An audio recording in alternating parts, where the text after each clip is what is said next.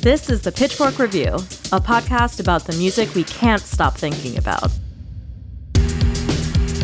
I'm Puja Patel, the editor-in-chief. I'm really excited for this podcast because we get to bring music lovers into the fold of what we do every day. It's like a behind-the-scenes look at the insane conversations between our deeply knowledgeable and passionate staff, and they get to go deep into the importance and the emotion and the relevance of their favorite albums. I mean, she's one of the greatest singers of all time, indisputably. When you first heard the album, what was your first thought? I was really taken aback because no other songwriter in the world can pull off a line like, "Are these not just excuses to not connect?" and make it feel like the most powerful thing you've ever heard.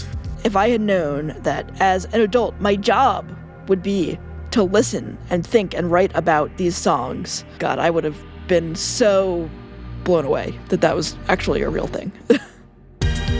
We're going to talk about the best new music and the stuff we really wanted to be excited about, but didn't quite land. That's when sort of all of the excitement sort of like started to leave me.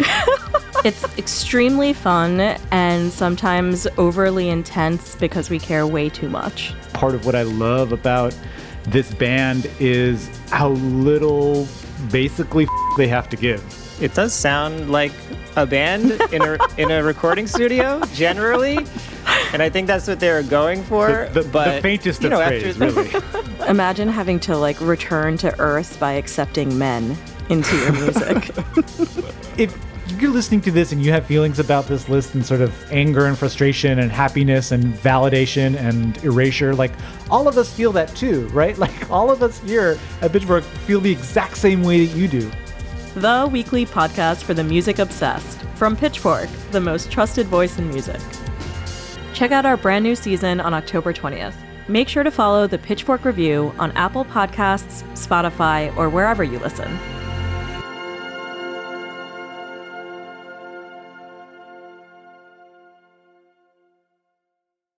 Hi, I'm Lauren Good. I'm a senior writer at Wired, and I'm co-host of Wired's Gadget Lab, along with Michael Calore. Each week on Gadget Lab, we tackle the biggest questions in the world of technology with reporters from inside the Wired newsroom. We cover everything from personal tech, because asking people to put a computer on one of the most personal and sensitive parts of your body is just it's a big bet. Broader trends in Silicon Valley. There are just so many laid-off workers out there that workers just don't have a lot of power. And the exciting and terrifying world of AI. It's inevitable that the internet is going to be filled with AI-generated nonsense, and so he just thinks he might as well make some money playing a small part in a thing that he sees as unstoppable. Wired's Gadget Lab is here to keep you informed and to keep it real.